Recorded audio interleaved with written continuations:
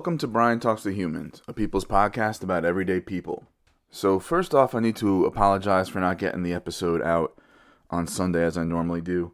We recorded on Sunday, and sometimes it's hard when I record to get it all edited and posted the day of. As I'm sure many of you were on the edge of your seat, waiting for the next episode to drop. You're very upset with me. You know, as you may know from listening, depression and I have a long-term relationship. Depression is bae. But we have a somewhat open relationship because anxiety needs to come over for a booty call every once in a while. And last couple weekends, been getting some bouts with anxiety. You know, I guess part of it is it's just always going to be there a little bit. It's just part of my brain. You know, but I'm sure there's some external triggers for it too. I try not to think too much about, what that might be. I try not to, figure it out, right? Because you can get your mind racing and go down a rabbit hole that way too. I know there's a couple things at work that might be contributing.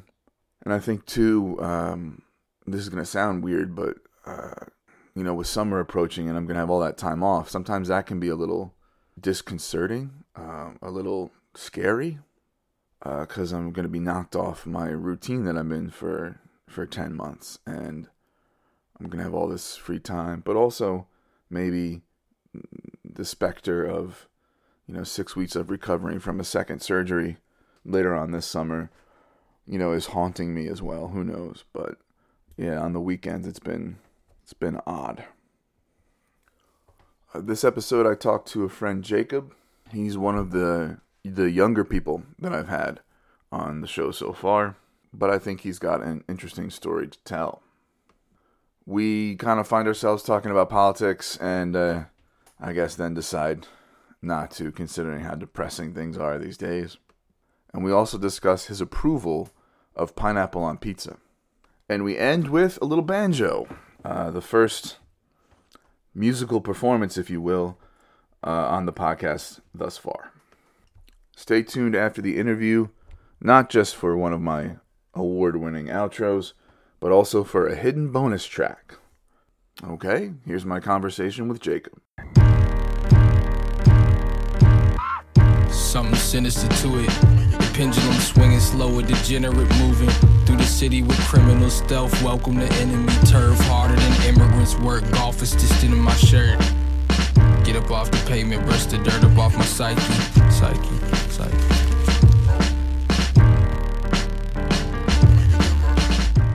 Okay, folks, we're back in BTTH HQ for the third episode in a row. Tiny apartment with some dogs. If you hear some nails clicking on the floor and some tags jingling and some panting, that's at least one of them. But we're gonna make the best of it. Today's human is Jacob. Jacob, thanks for coming on. Thanks, man. So usually I start with asking folks about their intro music. So tell me about was this Earl Sweatshirt, and what was the name of the song again? Chum. Yes. Okay. I don't know why I started listening to Earl Sweatshirt, but I just some of his music's really interesting. I like his delivery. It's pretty straightforward usually. Mm-hmm. And then that song in particular is I think it gives a lot to the storytelling that he does with it, but then also the anxiety and depression that people deal with at the same time. So I find it really compelling in that way. A lot of his music's not happy at all, from what I can tell.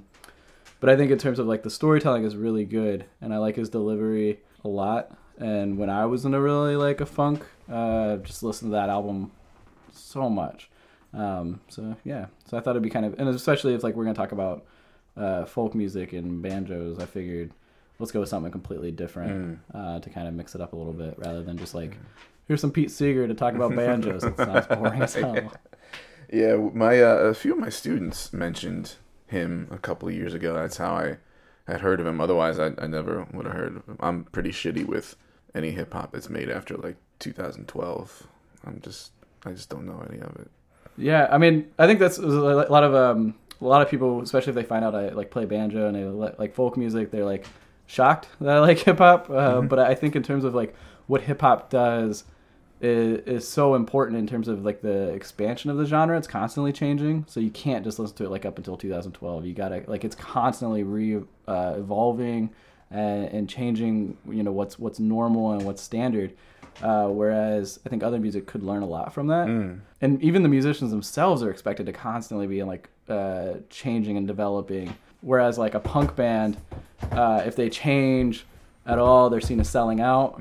And then also at the same time, if they're in their 40s still playing and making music as if they were 18, I find that really weird. Like Weezer will still be acting as if they're like the uncool kids being beat up by jocks at their high school in California, when it's like, you guys are millionaires who, you know, have been making money off the same songs for decades.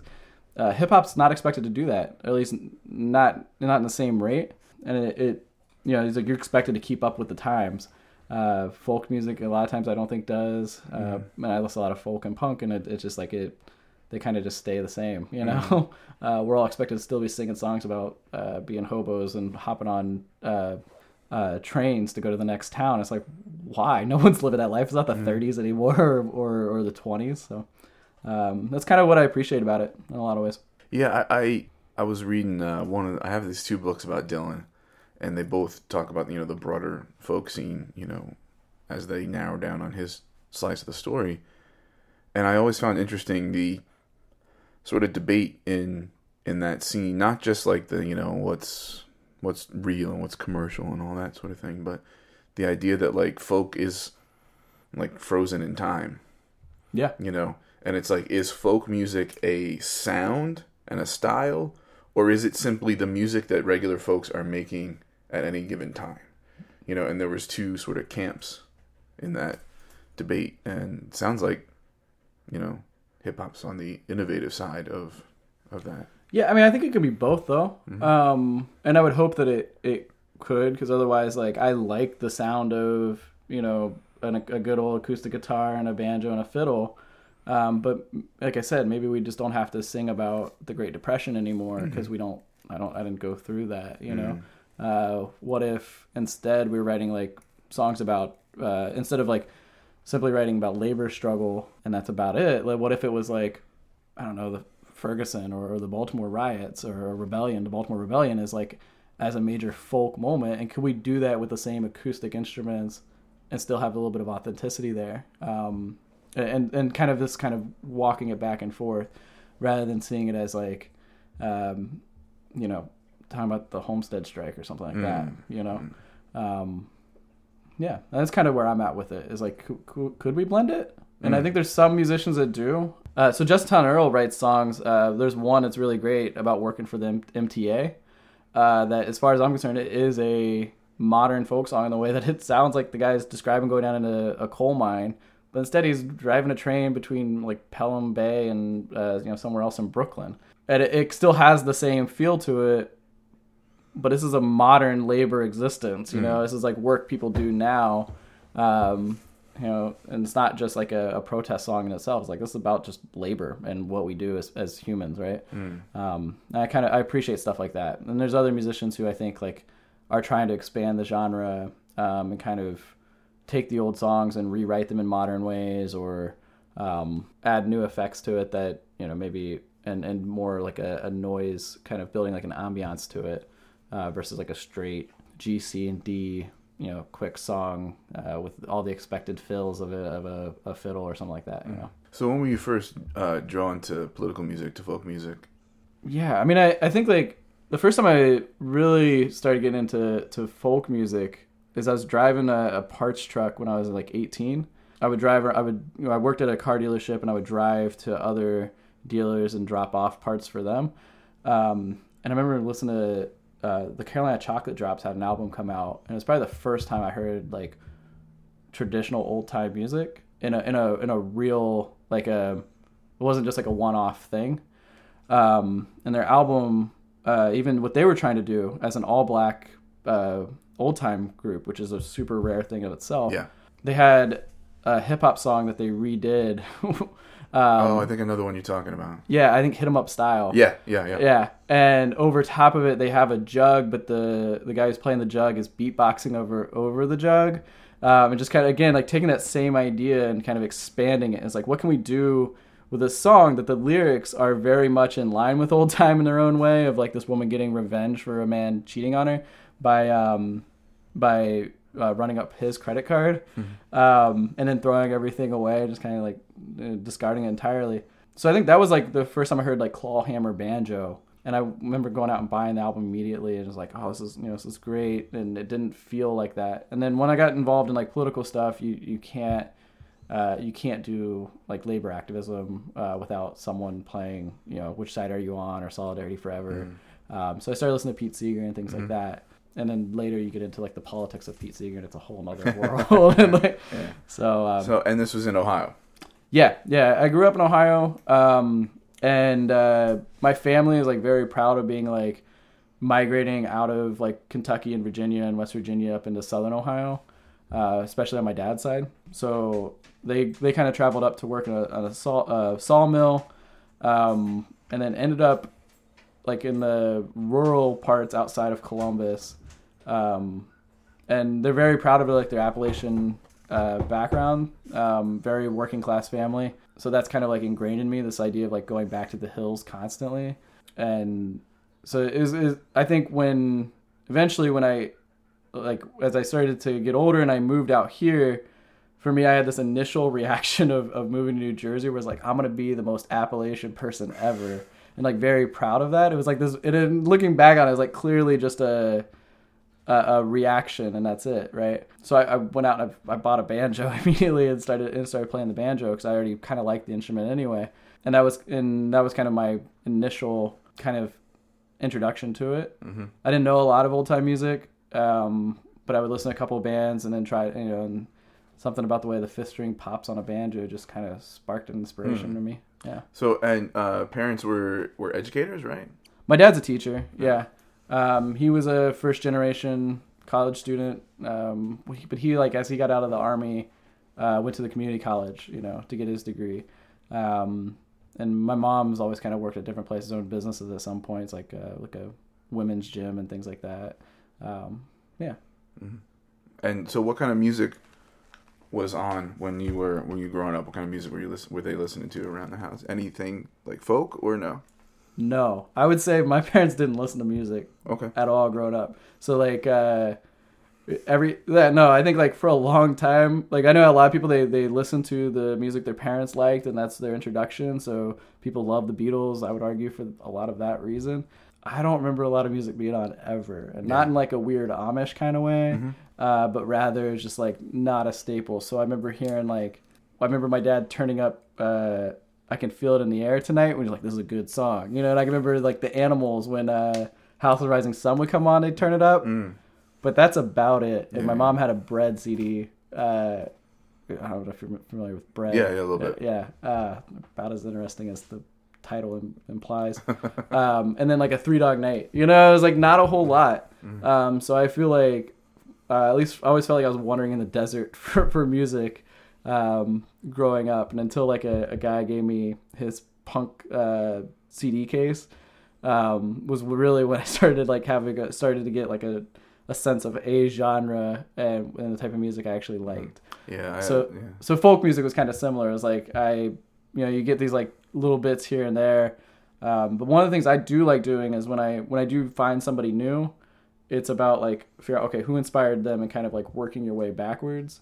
So I think most middle schoolers go through a Nirvana phase even today. Then you find out like Sonic Youth is a thing, and Sonic Youth is really good, and you find about the Pixies that way, and then you find about Bowie, and it just kind of like goes back from there. And folk music's no different, except I think a lot of people probably start with Pete and then kind of work their way around it, right? At least that was my experience with it. Yeah. I had similar, I guess, like when I was a kid. My dad didn't really listen to much of anything, but I had this weird combination with my mom of Sinatra and 80s country. So I don't know what drew her to Girl from the Bronx to country music, but it was on all the time. So I know, the words to some Sinatra tunes, actually a lot, because I really got into that. And like Conway Twitty songs. I mean, the Sinatra makes sense being in Jersey, like that. Yeah. That seems pretty normal to me. But I think with country music, like my parents kind of hated it as a result of like growing up in like rural Ohio. So I don't really know a lot of that stuff at all. And then now I definitely have an aversion to it. Some honky tonk stuff will come on. I was like, it's kind of fun. Yeah. But overall, it's just like never been a thing. So about what age did you discover punk? Middle school, just like everybody else. Okay. There was a guy named Mohawk Mark. He had a mohawk.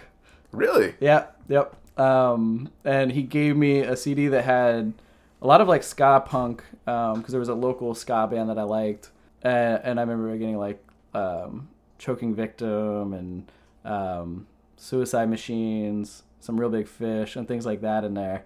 And we're kind of like the initial, like, started to form my own, sense of form my own out of one guy giving me a pack of CDs, being like, this is great, this is the greatest music ever, and like Minor Threat and things like that for the first time, which, yeah, and I mean, eventually, you kind of grow out of that, where a lot of people do anyways.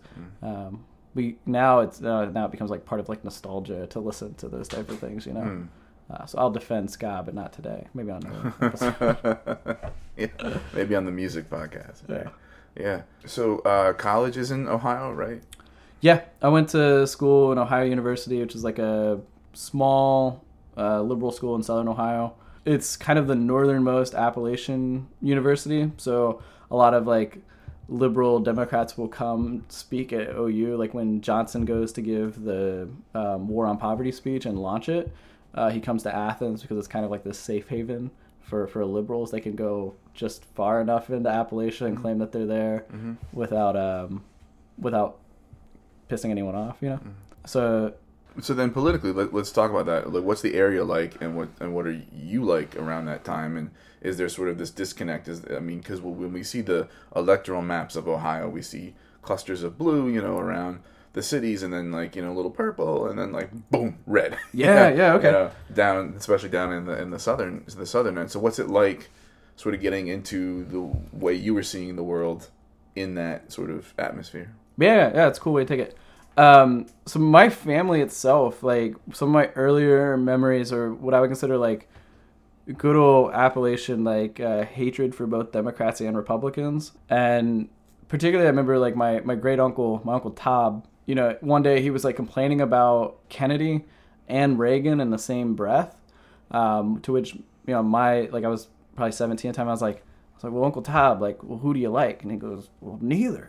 He hated Kennedy because he sent him to Vietnam, and he hated Reagan because he broke up the unions. And he goes, I'm for the working man. Yeah. And I was like, oh shit, this is like hillbilly anarchist here, And that was kind of set a lot of like how I kind of started viewing things. A lot of my family's like, they just see them all as crooks. And they're not wrong, but what happens, I think, is like that's kind of where the analysis ends. But early on, it was like, and then also I was coming up at the time of like the Iraq invasion, and not really understanding what that meant. But I knew my parents were vehemently against it, even though they prior to that were almost like lifetime Republicans. But they saw that as like an unjust war, and they didn't, they started to kind of change the way they see it. And after that, they kept moving leftward.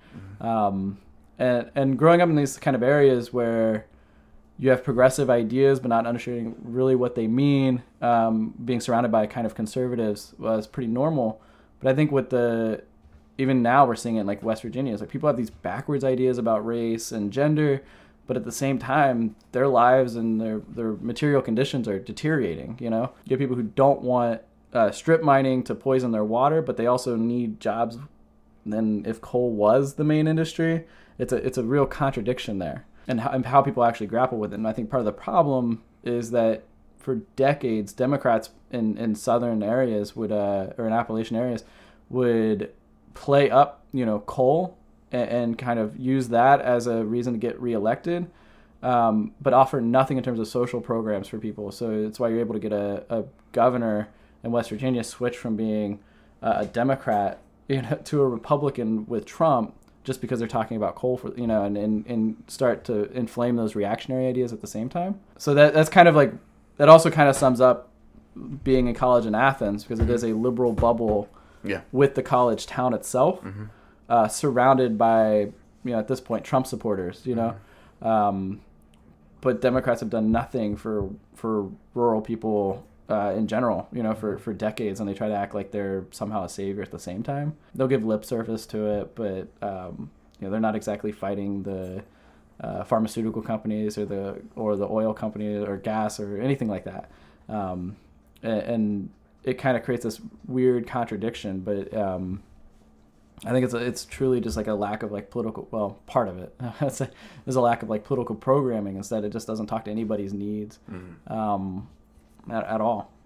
So what got you into, like, I guess, socialist ideas that did meet or did, speak to people's needs? Yeah, I mean, I was pretty apolitical for a long time. I had a pretty basic first generation, like, middle class existence where like nothing was too pressing on any side.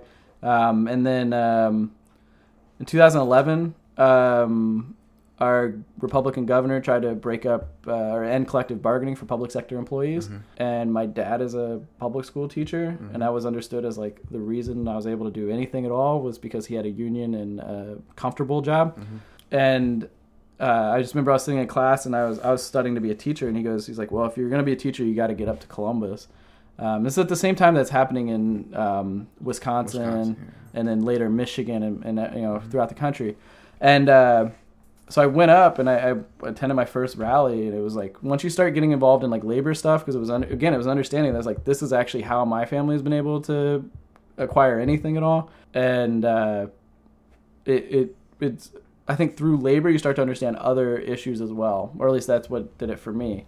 You really just can't disconnect racism and sexism from, you can no longer say those are like separate things, right? You start to look at the totality of it, and how capitalism plays into that was kind of eye-opening. And it was like, okay, well, you can't just fight against one thing. You can't just be like, I'm really pro-labor, but racism is a little too complicated for me. It's like, no, racism is an issue that affects people, broadly, and you have to fight all those things all at once. And it was kind of like, okay, so what's the dominant ideology that would help me kind of understand that a little bit more? And that's how you kind of, and for me anyways, like lead towards like understanding socialism, right?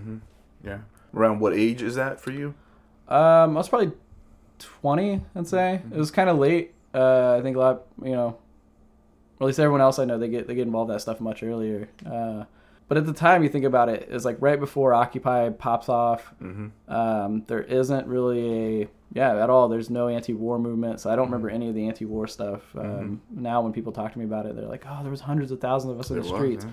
I'm like, there was not hundreds of thousands of people in the streets in Lancaster, Ohio. Sure, So it was like, I missed all of that entirely. Yeah, I remember being part of some of those big ones, in like D.C. and New York and that sort of thing, and it just went dormant once Obama got elected. It's like people pretended like there was no war anymore because we had a Democrat.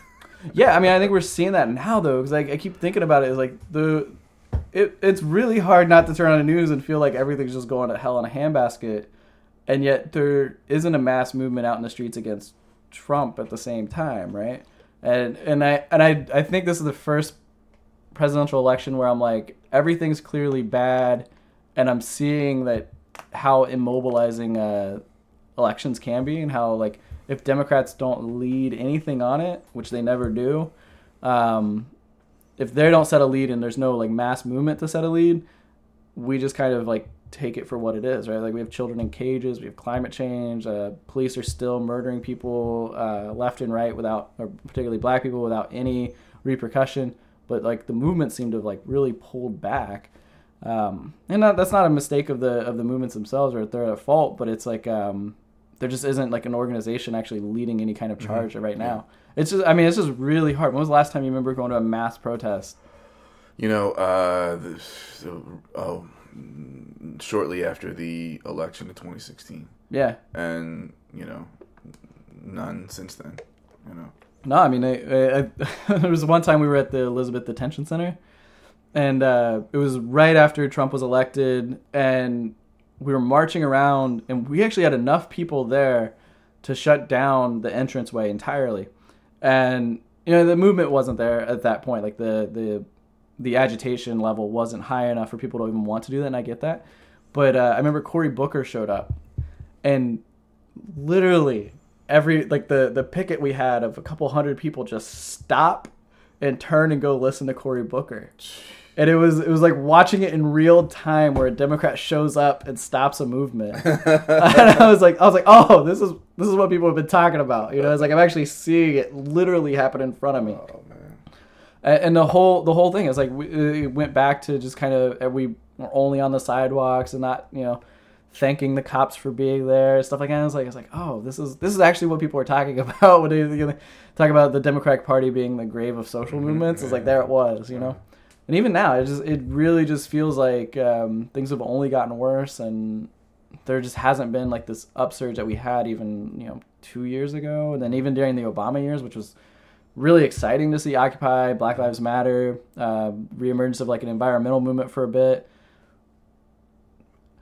Let's just not talk about depressing things. Okay, This is like politics can be depressing. We're in a shitty age for sure. I was just kind of curious as to your evolution in that regard, because I can remember sort of my own, and I was just curious as to how you got there, but. Yeah, it's just like I said, it's just really hard to look at things right now and be like, oh, there's a future coming. I was actually texting a friend about it who was never political growing up, and she was saying that she feels like Generation Z just like think of climate change as a joke. And I said to her, I was like, well, no, I don't think they find it to be a joke. I think they're very serious about it, but they see no hope or future and a possibility. If we like literally did everything we could right now today to like break up all of the oil industry, we switch entirely to renewable resources, it still wouldn't be enough. And that's a terrifying thing to think about. And so it's like, what else can you do at that point other than like live under dread, which I think everyone silently is, or laugh about it and make a meme that is like as existential as possible, And we'll have our going away party in 2050. We'll just party like the world's. Oh, it will be over. Yeah. No, it's like hard to make those student loan payments when when you're like, this. Not only am I never gonna see this money, you're never actually gonna see this money either. Yeah, I would. Yeah. So you're in college. You're getting involved in politics. You're listening to, a wider array of music, and then you get into education, right? Yep. Okay. What was that like? So I spent like a couple of years. I taught in like Southern Ohio, and I think even then I had like an idealized understanding of like what rural people were like, because I grew up in like a semi-rural town, and my family has a lot of ties to being Appalachian. And I just want to preface real quick, I say Appalachian. A lot of people will tell me I'm saying that incorrectly, and it's Appalachian. Yeah, I've heard that. And I've mostly heard that from people who don't have any connection to the Smoky Mountains or anything like that. And I always tell people, my Appalachian grandpa says Appalachian, so that's what I'm going to say. I was like, I don't know. That dude grew up in like a cabin. It's like, so it's like I think he has a little bit more say than I do on it. But anyway, even then, like, I grew up like a semi-rural area where no one was like driving tractors to school. But certainly like I was spending a lot of my weekends out, hunting and going down, and we, my dad had built a cabin at one point, and we spent a lot of time down in Southern Ohio, around there. And then also like hearing the old stories, from my family when they had just migrated up into Southern Ohio. So like when I go in to teach in Southern Ohio, I'm kind of thinking like it's going to be kind of similar. But the reality is like people are living, again, like not as if it's the 1930s. So like their existence and struggle is different, but the same. You still have the poverty, but now the introduction of like opioids and things like that changes the reality quite a bit. I mean, we had students that we knew had dirt floors, but that's not the same thing as living earlier in that. You know, it was like but they still had the same like lack of resources. It's kind of like a weird straddling of like two existences, I think, sometimes. I kind of feel like I'm making like really broad overarching generalizations here. It's almost making me uncomfortable to be doing that. Okay. Yeah, so I taught for a little bit. I didn't enjoy it.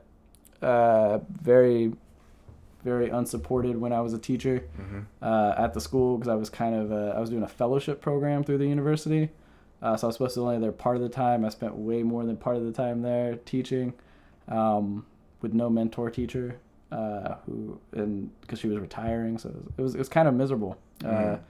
And I didn't know what I was doing at 22. Yeah. With no support. It's kind of like just like go with God, figure it out. You know. Yeah. And so, because of that lack of support, you decided it wasn't for you. And then where do you end up?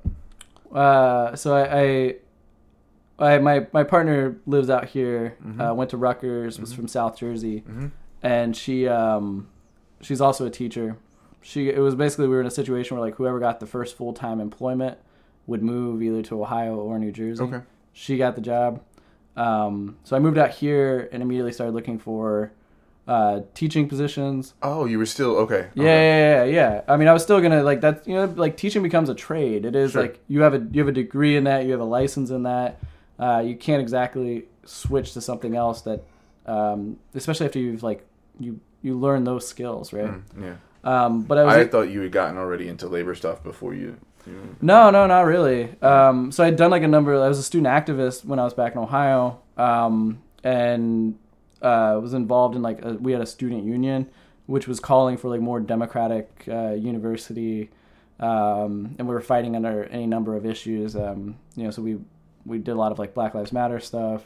Towards the end, it was a lot of immigration things like that, and trying to make the university accountable to the larger world outside of it. So that was kind of like, I don't know, I guess like the things I found interesting about teaching were typically the politics of it. And then through labor, you start to understand that a little bit. If like labor becomes your kind of your bottom line, you start to understand working conditions, and turns out with teachers, like their working conditions are learning conditions and things like that. So when I came out here, I was looking for both a teaching position, but I don't have a license in New Jersey, and that would take another like couple of steps. But I ended up working I was also applying as a labor organizer at the same time.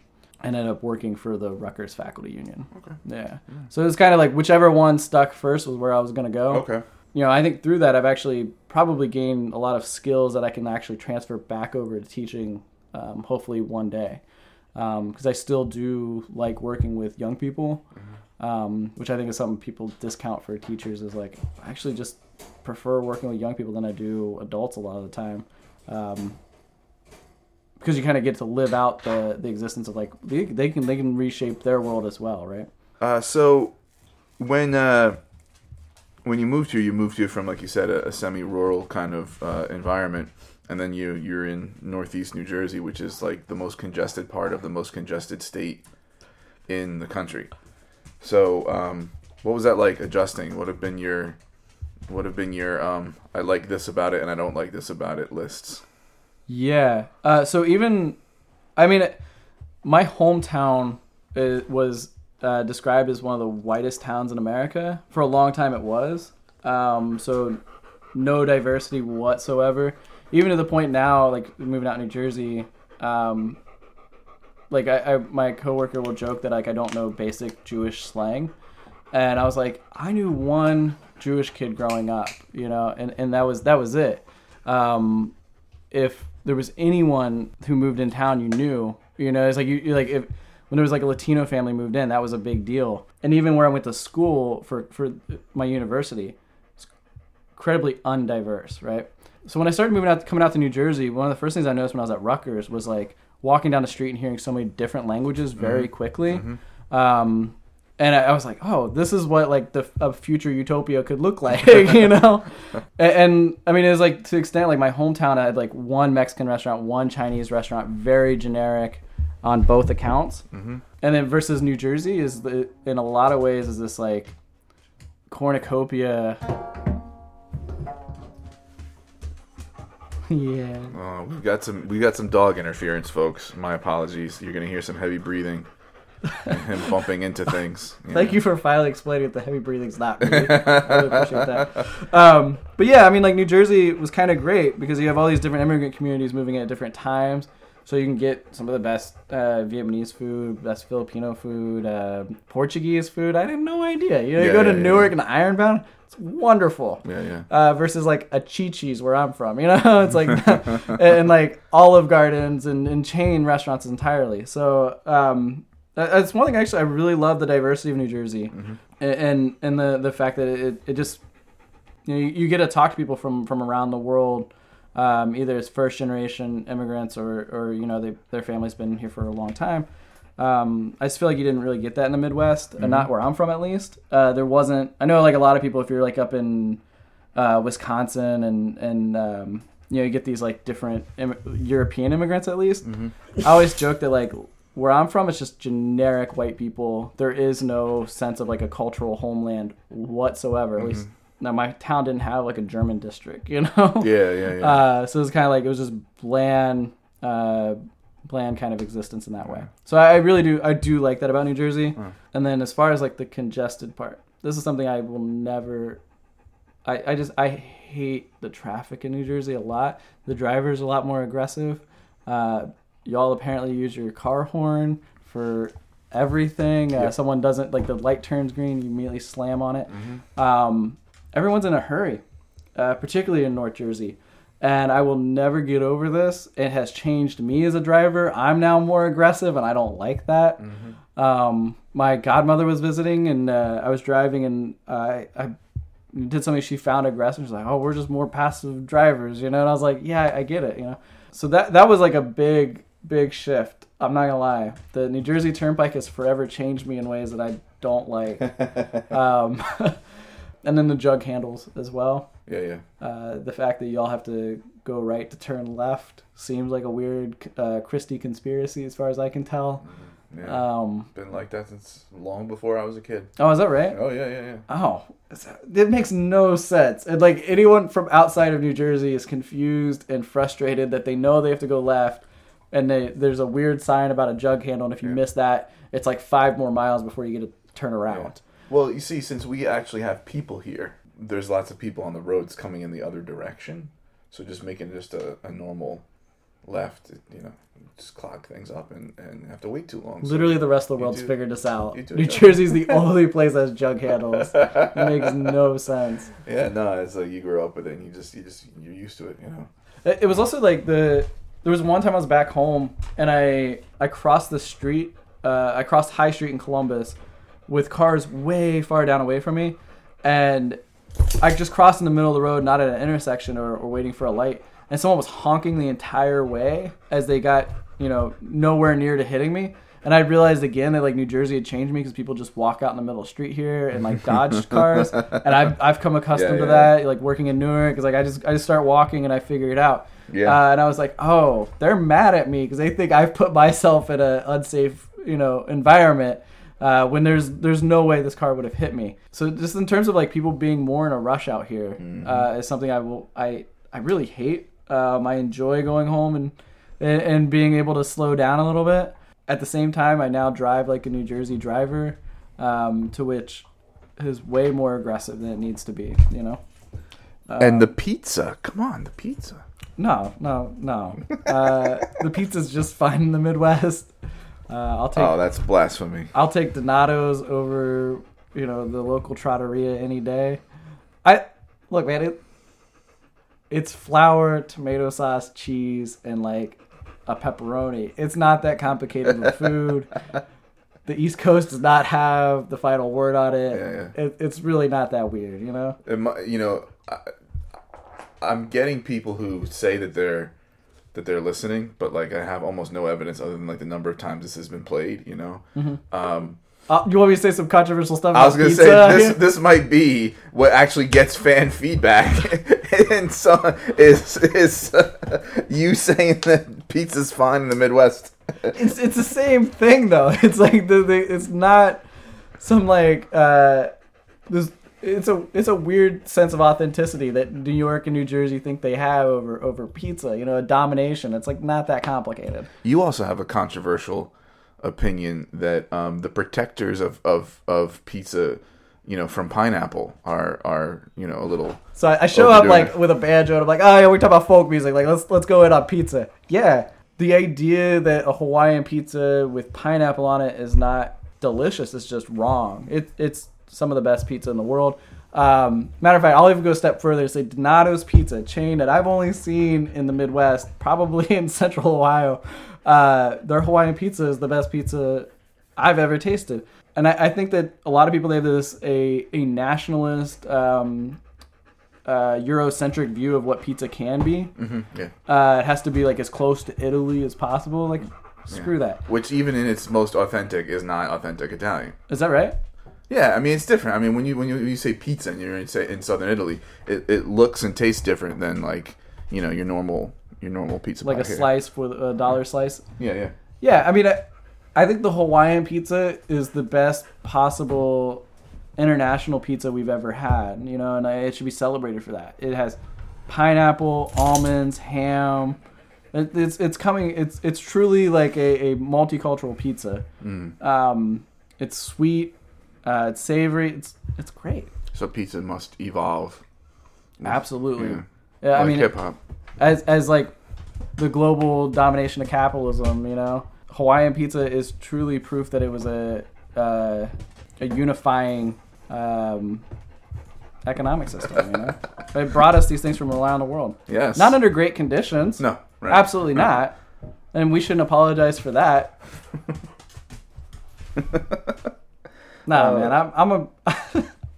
I think when people, if it was any other thing outside of food, and they started talking about the same way about what is good, authentic pizza, we would be like, "Oh, you're a racist." If it was any other thing, we must keep it pure. Yeah, exactly. But it's like pineapple is like that's a stretch too far, and suddenly, like your most left-wing, anti-colonial, anti-white supremacist person is like suddenly sounds like Richard Spencer. Like I don't know what else to tell you. Like you know who else doesn't think pineapple belongs on pizza? Richard Spencer. I don't care.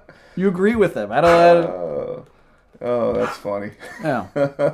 Yeah. So no, New Jersey doesn't have the best, or New York for that matter, doesn't have the best pizza in the world. Pizza is pizza. It's delicious. It's cheap. It is like, in my opinion, the working class food. Universally, if there's truly a universal thing, I think it should be understood as the symbol of solidarity. When there's a struggle going on, what do you send to people?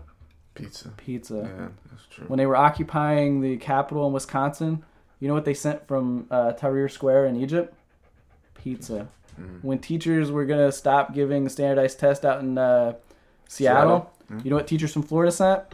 Pizza. It brings people together. But did it have pineapple on it? It could have. And that would have made it even better. That would have added to the symbolism. I'm an internationalist at heart, you know? I hear you. I just think we should, you know, we should love it. Right on. So, when did you first pick up the banjo? Immediately after moving here. There was a folk band that I saw right before I left, the Tillers. They're a band out of Cincinnati. And they had this song called Tecumseh on the Battlefield. It came on like Spotify, and Tecumseh was a Shawnee war leader who tried to unify all the tribes against the Americans, leading up until the War of 1812. And I love that song. And I saw them, and like right before I left, like within months or actually like weeks within leaving. And one of their first songs on it, just like the way the fifth string pops on the banjo, something like clicked, and really like I was like, yeah, like I'm gonna go and buy a banjo. So I found one that was kind of cheap online. And prior to that, like I'd played guitar. I played in a couple of indie bands. It was like a reiteration of the same friend in a basement that started out as like a ska band, eventually turned to like an indie band, and you know just kind of kept morphing. But I was a horrible guitarist. Still am a horrible guitarist for that matter. Didn't really like practicing. But I came out here and I bought a banjo and I started practicing a little bit. And one of the things that's kind of wonderful about it is that like you actually don't have to be great to enjoy folk music and kind of sit around and play. And there are really, really skilled banjo players, obviously, in like all forms or in all genres. But there's like no pretension with it, I don't think, or there's less. With the exception of like bluegrass musicians get very technical. But like the style that I play, there's certainly a lot less of it. There's a lot less sense that you have to be really good. And if you listen to a lot of the old singers and stuff, it's like they're just kind of hammering away at it, you know. And what comes out is that's the song that they wrote, that they wanted to play, and it's a story they wanted to tell, you know. So you say the style that you play. What style do you play? Yeah, I play mostly what's called clawhammer banjo. So there's probably more than this, but like there's 3 like dominant styles, I would say, and then each one has their own like subset within it. So if there's a lot of banjo listeners or banjo players listening, I'm sorry, I'm not going to get into all of that. But clawhammer comes out of probably one of the earliest ways of playing what became the banjo. It's a style that has what's called a bum diddy rhythm, where you're kind of plucking the melody note, brushing across the strings, and then your thumb lands on the 5th string, which is a short string, and it drones. It's never fretted. That's where you get that kind of ring to a banjo. And then there's like a 2-finger style, which is also like an old time style. It can do similar things, but it's a little different. A lot of it comes out like parlor guitar, and then there's of course like the classic bluegrass style or scrug style, which is a 3-finger banjo style. And that's where you get like the melody and then like an additional kind of ringing in the middle of it, which I think is what most people think banjo music sounds like. Yeah. Is bluegrass. And that's actually a much later style. Yeah. The style I play at clawhammer actually comes out of West Africa with the banjo or the early iteration of like the banjar, which to my understanding comes over in like the 1800s through the enslavement of African people, right? So the banjo itself is an African instrument, and at that time was primarily played by black people and enslaved people, and only later, surprise, due to racism, it actually through like the what's called the minstrel period, it becomes seen as like a negative thing to play the banjo because of blackface and because of like the minstrel shows and things like that. Yeah. So there's like this, and I don't know all the details, but there's like this time period where it basically becomes like taboo if you're black to play banjo because it's like you're playing into the caricature, and white people discover, hear me out here, the banjo, and they start playing a lot more. So it's really interesting because a lot of people's perceptions is that the banjo is a white instrument. I've heard a lot of people say that. But it's actually like anything else, it's cultural appropriation. But the cool thing is, like I said earlier, with like the Carolina Chocolate Drops and a number of other bands like Otis Taylor, there's been a revival of like the black banjo tradition. Because a lot of blues musicians knew how to play the banjo, they just didn't in public very often. And even today, it's like there's a lot of, I've heard of other black banjo players like refuse to play it for white people because they just see it as like the worst of like racist tropes come out with white people through that at festivals and things like that. There's a really interesting story I was listening to from one of the founding members of the Carolina Chocolate Drops, where he was describing like going around these old time and bluegrass festivals, and he was kind of like in a haze, and he would just like wake up in another festival town, but and he's there to play the music that he loves, that is like traditional to him, and he still has to deal with like the racist bullshit, and it becomes almost like it wears down on him to where he stopped playing shows entirely. And this guy's a genius. And it's a real shame that like racism kind of beat it out of him again. So he has this really nice scene where he describes like building a fire out in the woods and just kind of playing it for himself, and it becomes this like meditative thing for him, But either way, there's still a number of like really great black musicians who have kind of like reclaimed it. Kind of was alluding to, like Otis Taylor did an album called Reclaiming the Banjo, where he got a number of like black blues musicians together to record an album of just black blues musicians playing it. More recently, Rihanna Giddens has one called Our Native Daughters. The same idea. It's women. It's all women, all black women playing original songs. Not a lot of original songs. Maybe there's some traditional ones in there too. But she even said in an interview, she's like, "This is probably the first time this has ever happened." In 2019. So, how did we get there? I asked you what kind of styles they were. Oh, yeah. So yeah, I mean, the claw hammer kind of comes out of that. And then there's like variations of like up picking, which like Pete Seeger, it's often referred to as Seeger style. Mm-hmm. It's the same thing as claw hammer, just with the direction in which you're picking is different. Mm-hmm. I think of claw hammer as like for me, it's like the punk way of playing a banjo. It's mostly downstrokes. It's very fast, or it can be very fast, and it's often a little bit sloppy, or it can be.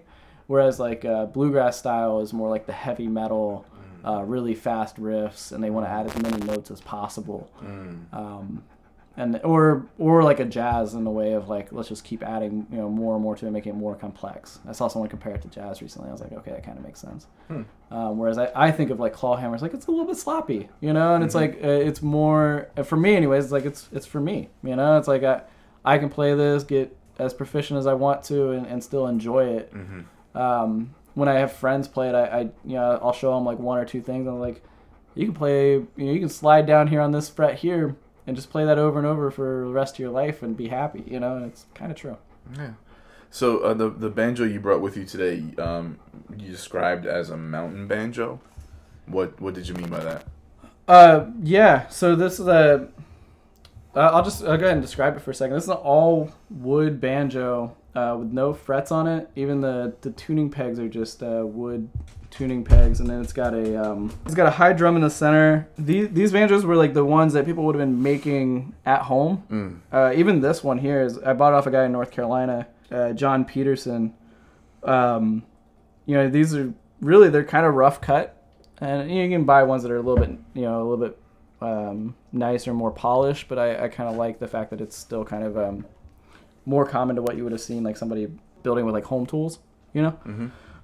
So it's a lot different than a banjo that you might see with a bluegrass band, right? It doesn't have the giant resonator on the back, so it's not as loud as a bluegrass banjo, which I just find like to be obnoxious.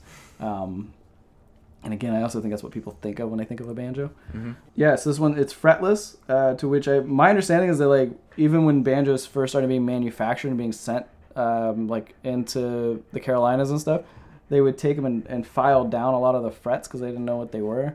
It just wasn't as common.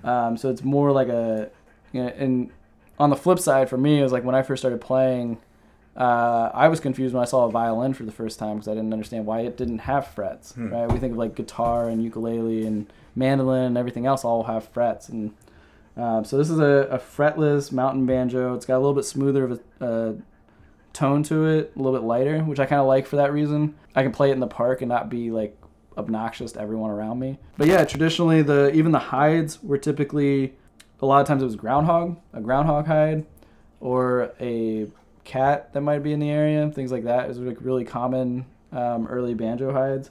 I think this one's just a goat hide here. Are there any vegan banjos? Oh yeah. I mean, yeah, I'm sure like there's a shop in California that's purely a vegan banjo shop. No, I mean, yeah, you can use like a synthetic head. My regular banjo that's a little more standard. It's a synthetic head in the same way that like any drum head today is probably made by Remo with like a synthetic head. So what's the difference then between the standard banjo you have at home and this one? Less manufactured parts in terms of the construction. So there's no like tension ring with hooks on it and things like that. No frets. And the tuners aren't geared tuners, which with this you could add it, but I kind of like the struggle of swelling keys, and as as the humidity rises, they get easier or harder to tune. So as a result, it's kind of it doesn't hold the tune as well. So it's a little bit. I tune it deeper for that reason. So the strings actually hold. And it's gonna create like a different kind of sound to it entirely. Why don't you play a little something for us? All right, we're gonna try to do multiple takes here. I'm gonna let you know right now. Okay. So this is a relative tuning to an open G. Which is another thing I kind of like about the banjo, is a lot of it is an open tuning, so it's almost hard to hit wrong notes sometimes. It makes it a little bit easier to play. I always tell people when they first start though, if I have a friend who wants to play, I'll go like, well, here's what you gotta do, just hit this, That's that bum diddy kind of sound to it. You get the melody note, the bum diddy, kind of. You kind of get that like nice little bounce. I always tell them like, we'll just put it on the second string or the third string and go from the second fret down to the fourth. And if you just play that over and over, it automatically just sounds like a song, you know.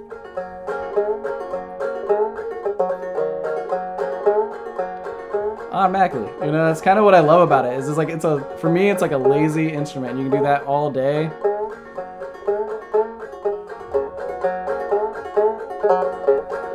And you kind of get like a nice automatic kind of feel to it. And it really is almost like an instrument made for playing on the front porch and just chilling, you know. Right, yeah. It almost, for me, sometimes like you get to playing something, it almost becomes like a meditative thing. Mm-hmm. But like a lot of meditative instruments or tools, it's only meditative for the person focusing on it. Mm-hmm. So I'm sure, you know, my friends don't want to hear Cripple Creek over and over again, but like I can sit there and play it all day. You know?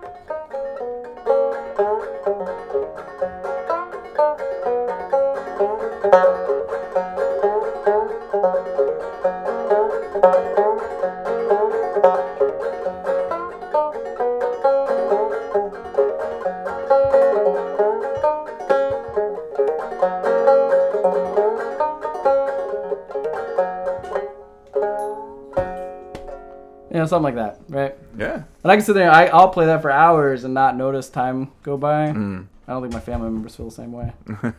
No. Does your dog like the banjo? He was terrified of it when I first got it. He's terrified of a lot of things. Yeah. And I remember the one time I picked it up and kind of strummed something and his tail went between his legs and he just ran away from me. He was not a fan, you know.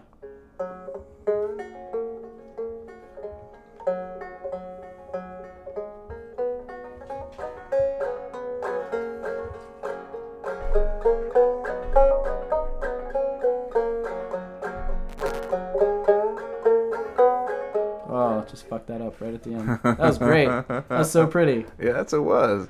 You know, you call it a lazy, accessible instrument, and I'm watching and I'm like, I can't do that. Yeah, I mean, sure.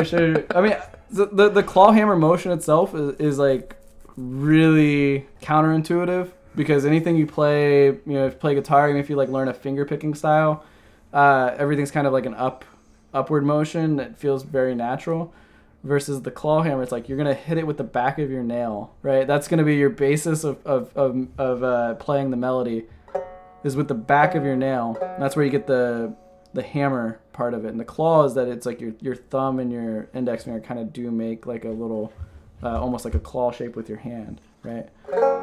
But I think just in terms of like once you kind of get that basic thing down, it just becomes once that becomes natural, just plucking around it becomes very easy, you know?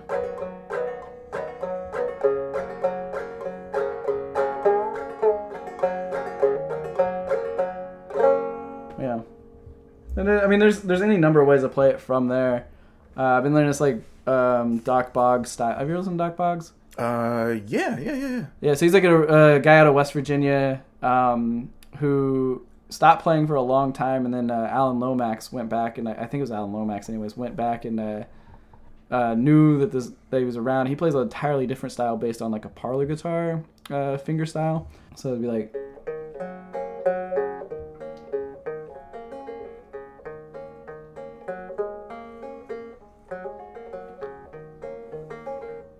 So you kind of get outside of that like bum diddy rhythm itself, right? And you kind of pluck out different notes. It's kind of what I like. There's a couple different ways of doing it. There's a lot of great musicians who just kind of strum it like a guitar. You know, I'm not to be a purist about it, but I do find it's like that. It's like really just not playing it how I feel like it should. I think I like being able to pick things out and have. It's like putting pineapple on it or something. Yeah, it's like putting pineapple on it. Sorry, I couldn't resist. Yeah, that's fair. But yeah, I don't know. And then you get into like the bluegrass style. It's just like let's hit as many notes as possible. Yeah. They have a lot of filler notes, and that's when you get that constant kind of ringing sound. I can't do it. Yeah. No, I like it. I like it a lot. I like what you're talking about, and I like me some Earl Scruggs too. So yeah. I can do some of it. There's a really good cover band that will do like they have a Modest Mouse album where it's all Modest Mouse songs. Yeah.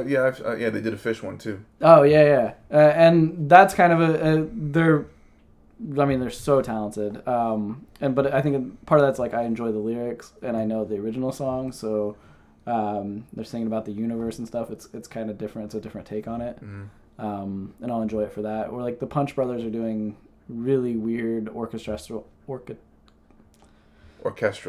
That's the word. Orchestral. Type work with their songs that are just absolutely wonderful. Yeah. But I got to be in the mood for it. I got to be like, okay, I want to sit down and like really feel every aspect of this. Right. I saw them play at a festival and I downloaded a couple of their songs and it's like, I can get down with it, but like it's not really like. I mean, not my favorite. Even when they first started, they had to they kept getting advertised as bluegrass fusion, which I don't think they even like that.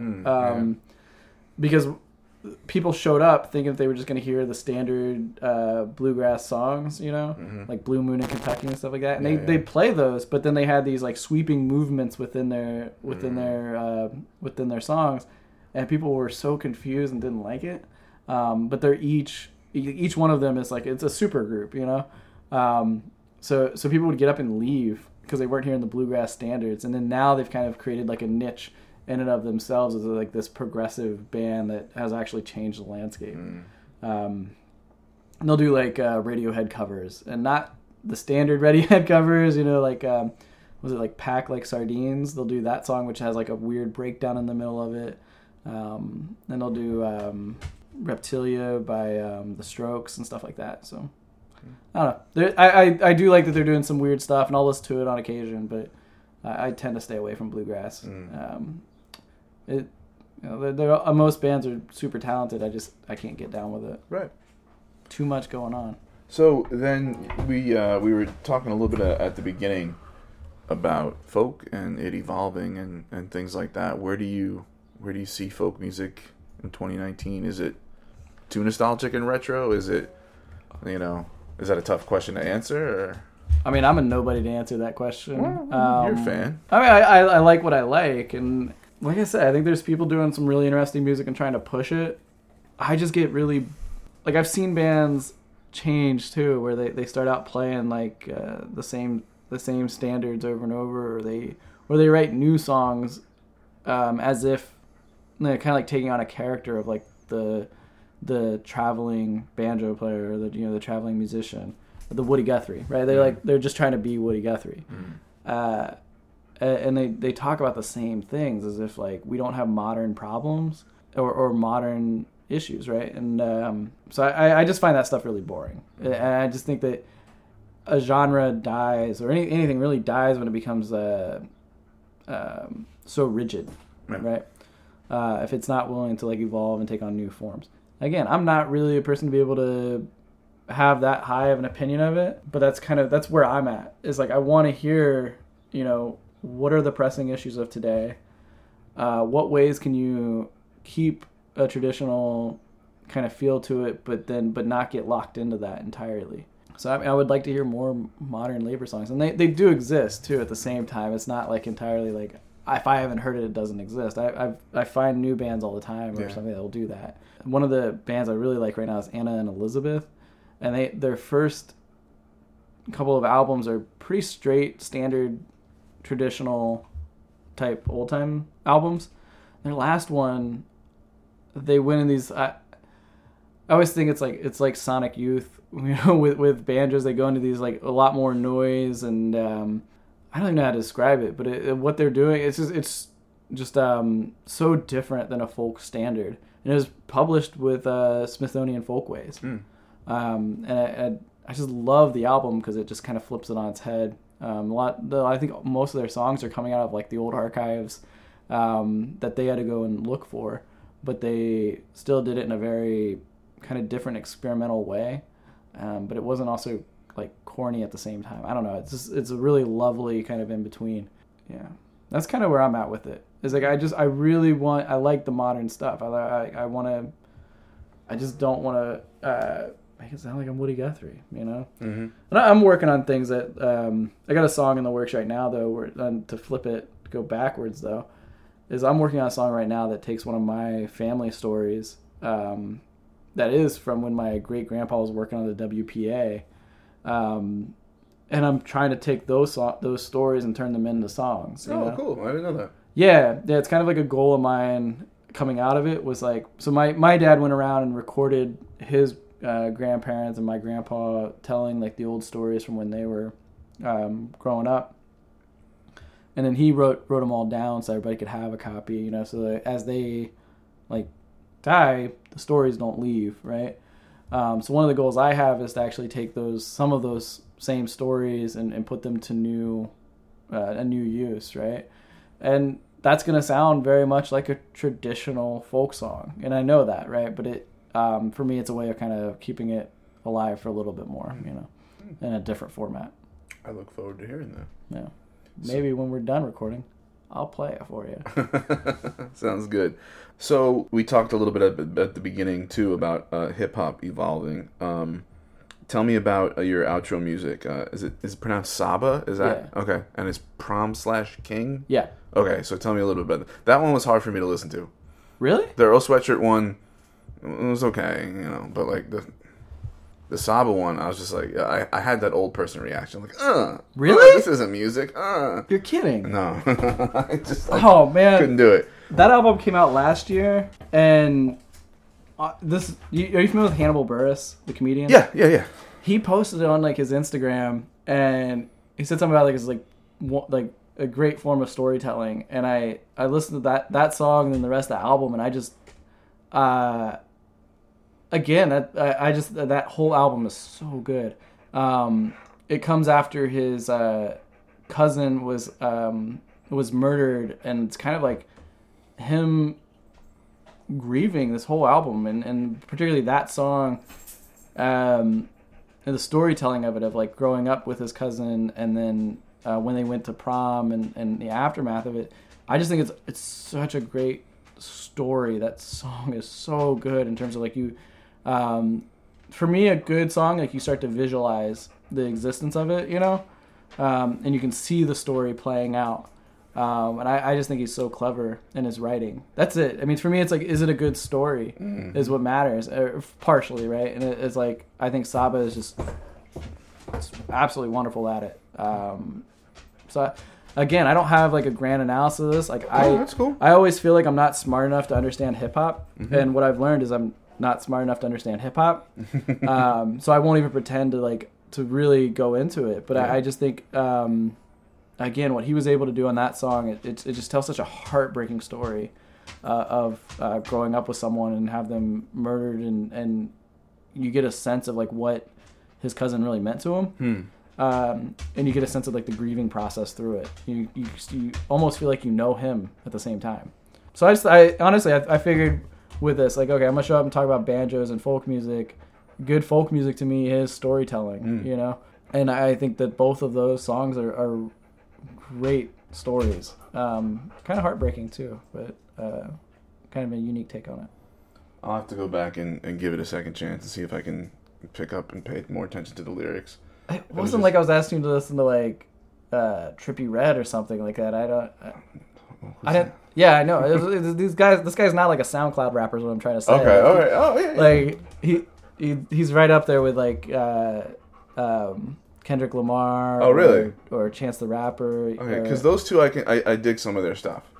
Yeah, I don't know. I got nothing for you, man. Okay, that's cool. No, we're not Earl is definitely weirder than Saba, especially Earl's later stuff. But like, kind of shocked, man. Well, you know, shocked. I'm getting old and cranky. And, you know, it's just, you're not allowed to get old and cranky. Like, not over music. You gotta. Yeah. Yeah, I mean, I try to keep an open mind to music now, especially. I think coming out of like, I always think it's like that punk thing of like, all new music sucks, or it was better at X date, and it's like, if you can like, I don't know, I like to appreciate the evolution of music, you know, and think like, okay, this is how it's changing, and how does the larger, someone broke down how a lot of like mumble rap is also kind of seated in the failures of like the Obama administration. Like it shapes the way you kind of understand your existence, and you start to the larger conditions kind of even shape the nihilism of the music itself, right? Oh. And you start See, to like, that's the kind of things I need to like read and hear about to be able to appreciate it more.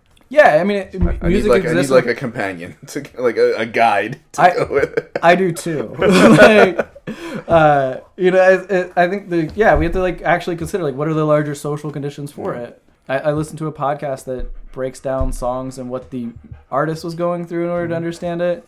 Again, like I said, like I've always felt like I wasn't smart enough to understand hip hop, and I have proof that I'm not smart enough. And I do think that like folk music can learn a lot from hip hop in terms of like what they're actually doing lyrically, and almost like in a poetic way, and then also like what they're doing in terms of to create the music itself, in terms of sampling and also like recreating new things and things like that.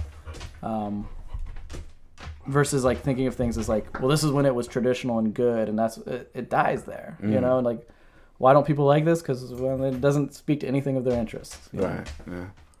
All right. Well, I think that's a good note to leave it on. My quest to embrace the pineapple pizza of hip hop, and I really appreciate you coming on. Thanks for your time. I appreciate it. Yeah, no problem. Thanks for having me. I went to the barbershop the first thing the next morning. Then I got up with legit. We supposed to do some recording. 10 minutes into the session, I got a call from a number that I don't got saved. But I answer anyway. She says, hello, Malik. Have you or Squeak talked to my son today? He was just on the train. We got in the car, but we didn't know where to drive to. Fuck it, wherever you are, my nigga, we'll come and find you.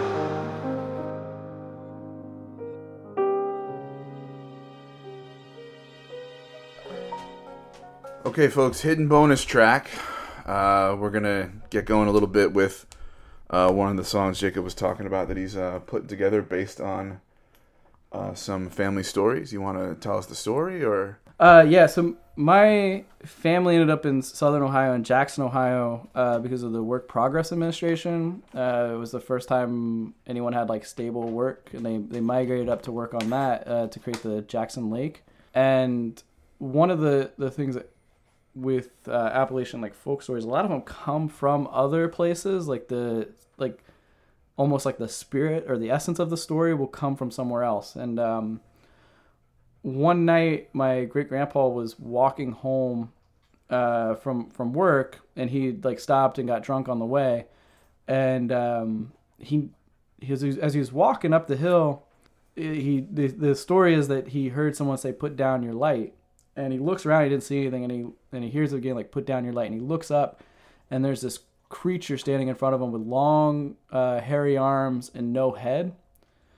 And so he's trying to bargain with this, what he calls the devil, and it tells him to put down a light. And he's like, "Well, you know, my wife is pregnant. I got to go home. Like, I can't be here."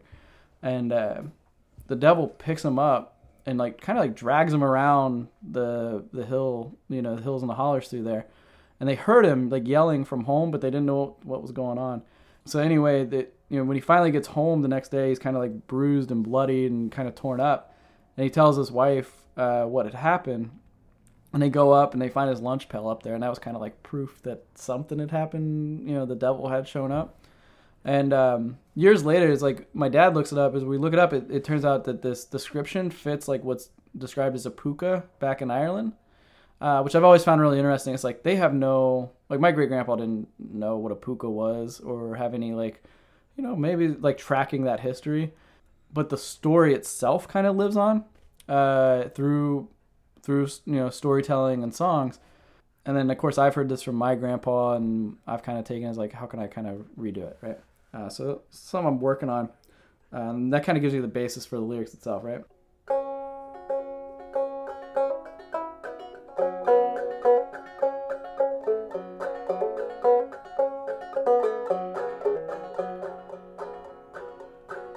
Ebbs old devil on the hill, don't look now, he's up there still. Oh, he's up there still. Coming home with a WPA, drunk as he walked and lost his way. There he stood with no head, but Ebb still heard every word he said. Boy, you better put down your light. You're gonna learn wrong from right.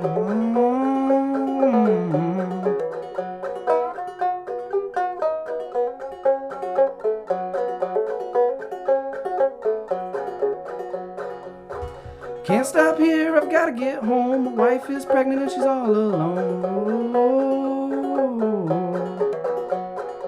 Devil swept him off the ground, carried his body round and round. Eb, you better change your way, I'll be back on Judgment Day. Eb saw the devil on the hill, don't look now, he's up there still. He's up there still. All right. I'm working on it. You know what the great thing about folk music is? What's that? You don't have to be a great singer to do it. Yeah. You just gotta do it. Yeah. So I like it. Does it have a title? Eb saw the devil. All right. So this has been Jacob Tiny Desk concert, because we are at a tiny desk. All right. Thanks. I'm glad you decided to record that. Yeah, thanks. Thanks for letting me do it, man. Okay, so that was my interview with Jacob, complete with extra banjo. Hope you enjoyed listening. If you did, please consider subscribing, rating, and reviewing. You know, not that this podcast is really on anybody's radar, but I don't have the licensing for the music I use, obviously. So I'm trying to get folks to write some new music for the show. I have somebody who's probably going to work on the intro for me, but if you or somebody you know would like to work on the outro music, get in touch with me. Go to briantalkstohumans.net and click on contact, and you'll find my email and my social media. Also, use that same contact information if you or somebody you know has an interesting story and would be a good guest for the podcast. When you go to briantalkstohumans.net and click on contact, you'll see a button where you can donate to the cause through Patreon. Let's try to keep this people's podcast going. Okay, thanks for listening. Cause all the freaky people make the beauty of the world. All the freaky people make the beauty of the world. Cause all the freaky people make the beauty of the world. All